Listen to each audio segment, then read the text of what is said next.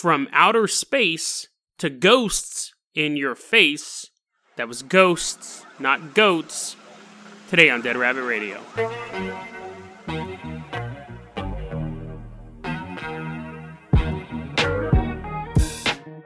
Hey everyone, it's Jason Carpenter, the host of Dead Rabbit Radio. I hope you're having a great day. It's 4th of July here, but you won't be able to listen to this episode till the next July 5th, so it doesn't really matter. I hope you guys had a great day today. I just got back from the fireworks show, hanging out. I wanted to do a quick episode tonight. Try to keep it quick. I always try to keep it quick, but they go on too long. I got some really cool stories for you. I actually got some personal ghost stories, some really cool ghost references, some, things you can use to hunt ghosts. But first, I came across this really interesting article about space.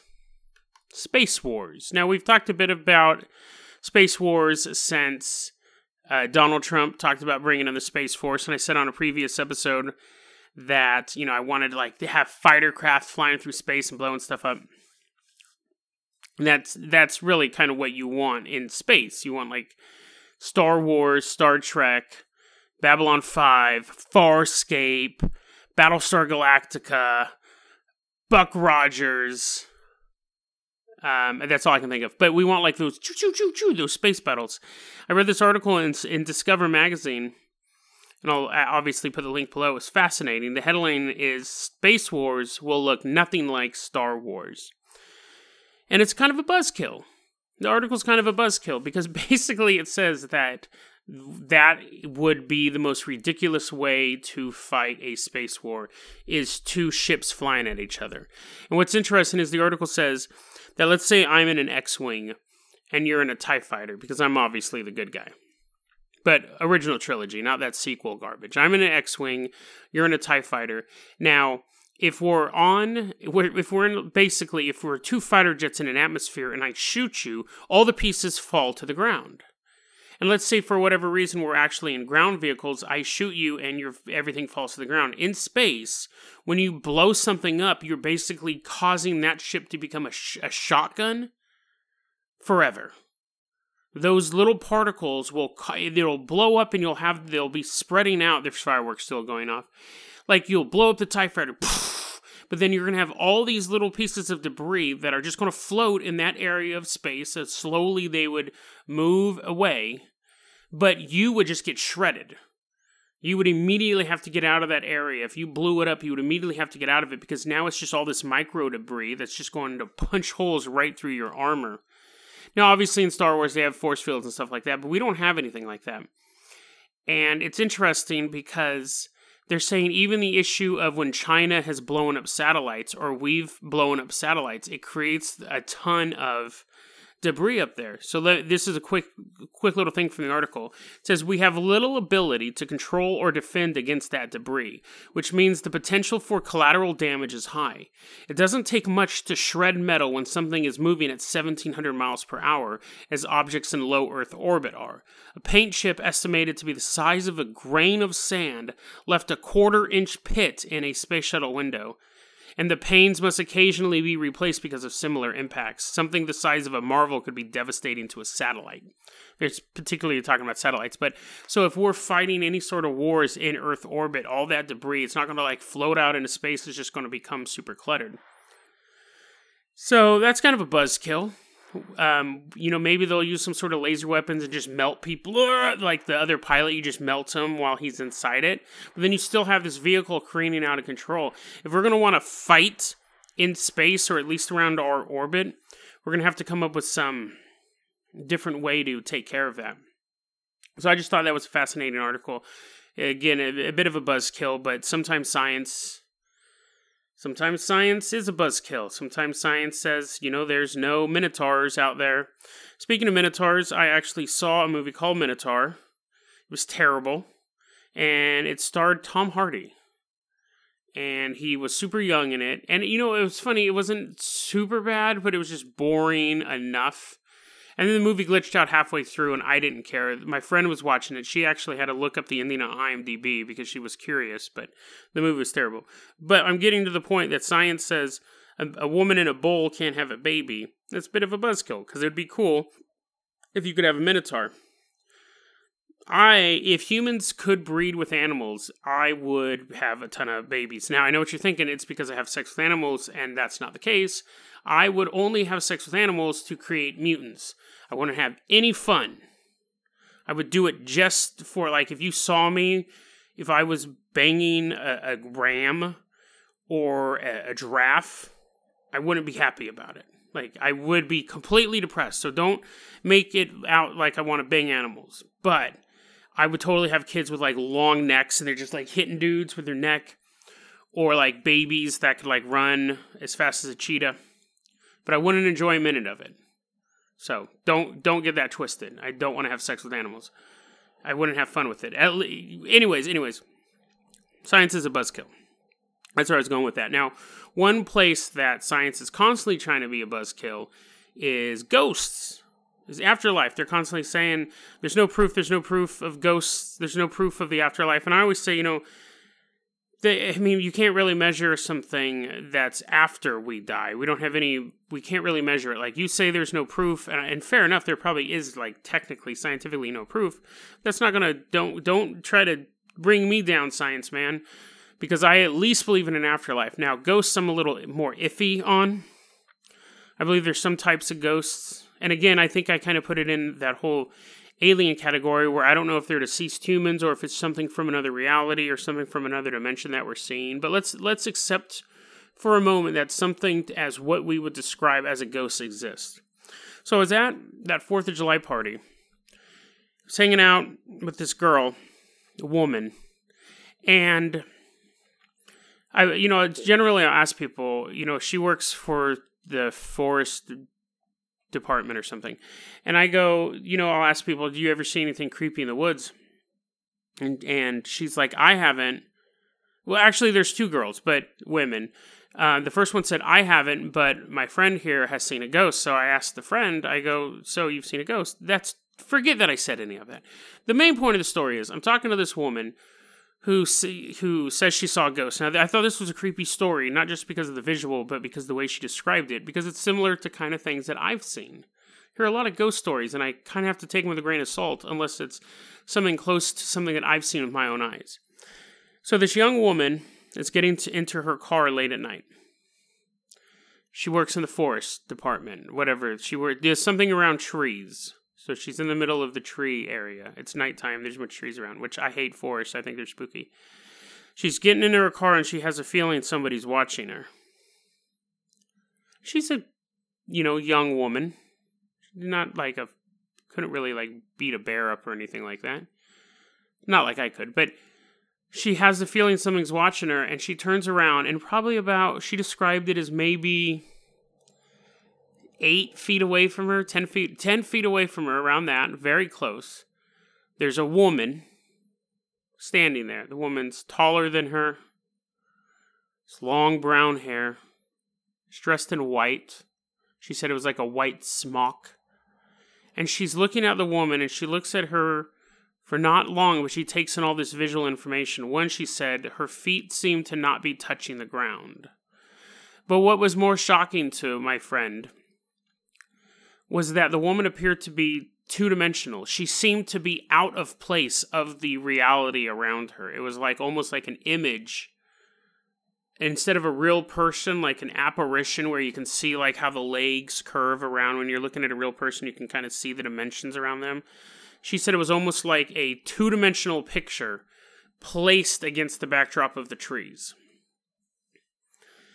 Now, my friend turned around from it. Like, she goes, I immediately recognized that this was a ghost in the middle of the woods at like 10, 11 o'clock at night. She's by herself. There other people are in this like house or something like that. And she turns around and she goes, I started getting the stuff I needed out of the car, and I was just thinking, I'm not here to hurt you. I'm not here to hurt you. She's trying to like calm it down through her mental thoughts. And she just took off and went into the house. And she said she didn't come out. I guess she went and talked to her friend, or she didn't go back out until the daytime. Now, I would just quit if that was the case, because I don't like the woods anyways. And if I saw a ghost like that, but I think that's interesting how the ghost appeared to be outside of the visual the way that we would interpret visual data. There's a lot of times I'll say, we may see something and we may get a feeling that there's something in the corner of the room and we look over at it and there's nothing there. And there could actually be something there and our brain isn't letting us register all the information because you'd go into shock if you saw it. So you look over and you get a creepy feeling that there's something in the doorway when really there's like a young man with like half of his face ripped off, chattering his teeth and like jerking violently. But your mind won't let you perceive that reality. So it just makes you look over and go, oh, I get a weird feeling, but you're not seeing the skeletal hands like clutching, like it's having a seizure. You just get a weird feeling. And then maybe a couple nights later, you have a dream of that figure walking up behind you in a dream. Because your brain, your eyes perceived it, your brain's not letting you really understand that information. And I think that might be something akin to what she saw, that she saw something and her brain is just like, oh, this doesn't fit reality as you know it, so it's just going to be a jumble of information and signals. Super creepy. Now, one thing, I was talking to someone, we have apparently a haunted grocery store across the river here. We're in Hood River, but in White Salmon or Bingen, there's a haunted store called Thriftway. And I've talked about setting cameras up there. And then I thought about, why don't people have... I was thinking, you know what, I have a great idea. Streaming cameras in haunted hotspots. So basically, there's just cameras placed up in all these places that are supposedly haunted, so people can just constantly watch them and look for movement. And so you're basically crowdsourcing ghost hunting. And then I kind of sat back and I kind of like put my thumbs under my suspenders and I was like, I'm a genius to come up with that idea. And then I thought, I wonder if someone's already done it. So I Googled haunted house streaming cameras and a ton of people have done it. And which just shows great minds think alike. I went to one website and I'll put it in the links. It's actually Paranormal New Zealand is this website, but they have video footage from famous haunted places around the world. It's pretty creepy. Now, I'm not saying it's creepy because you see like a little girl creeping off into the distance, or you see, and I'll tell you this, people who say orbs are ghosts, that is the dumbest thing in the world. Orbs are not ghosts.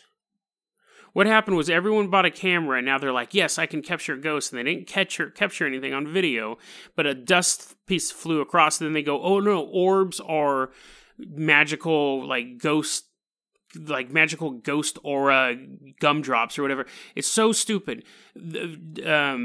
When anyone ever says, I have a haunting, let me show you this picture, there's orbs, I immediately dismiss everything that they have to say about anything ghost-wise. It is dust. It is 100% dust.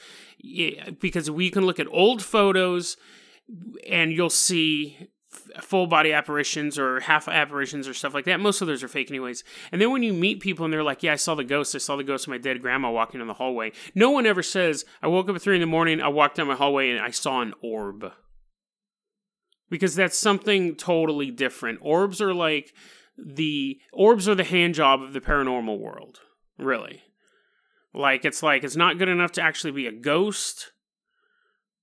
Seeing a full body ghost would be oral sex. And interacting with a ghost, seeing a ghost in it, being like, hello, Jason, this is your future. That would be actual sex. But just seeing an orb in a picture, no, you know what? That's not even a hand job. That's like a handshake. That's a handshake with someone who you don't want to be around. Orbs are the stupidest thing. I hate it when people are like, dude, look at these orbs. They're dumb. But anyways, so you can watch this footage, and it's creepy because I'm watching footage from all these different, before I started doing the podcast, I was looking at, they set up these webcams in this library in Indiana.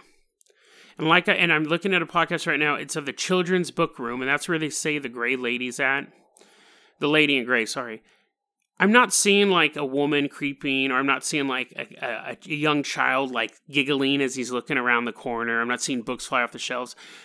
That would be creepy, but I also just I think I've gone over this before, I find empty places creepy. The fact that in Indiana there's this room where there's just nothing going on, it's just pitch dark.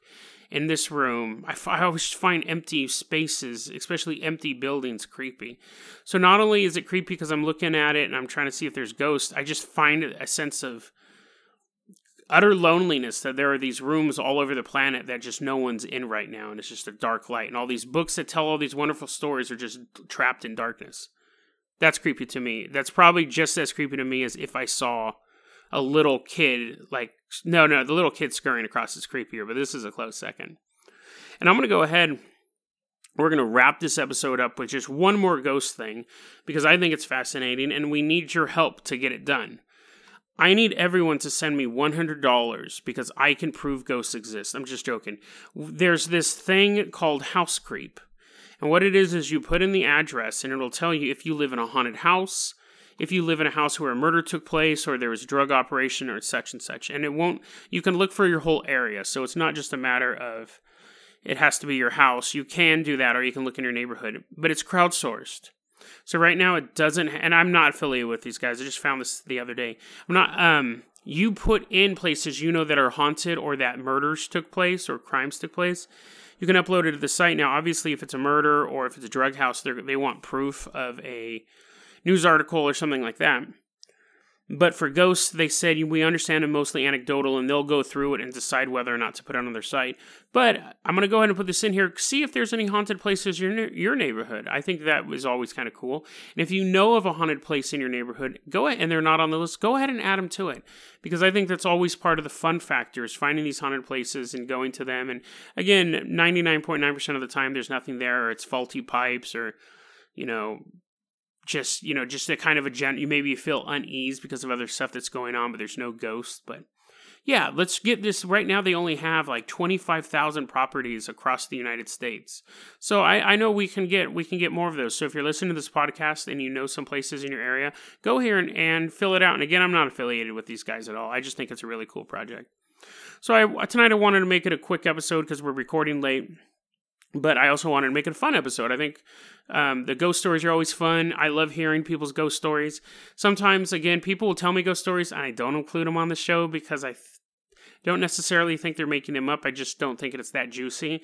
But what that young woman told me matches up to stuff I've seen, because I've also seen ghosts that it looks like they're removed from their reality, put into our reality, and the lighting doesn't jive, the physics doesn't jive to what's going on around it. And someday I'll tell you those ghost stories, my personal ghost stories, but I think I'm going to save those for Halloween. I know I've been talking a mile a minute, but I'm not doing meth.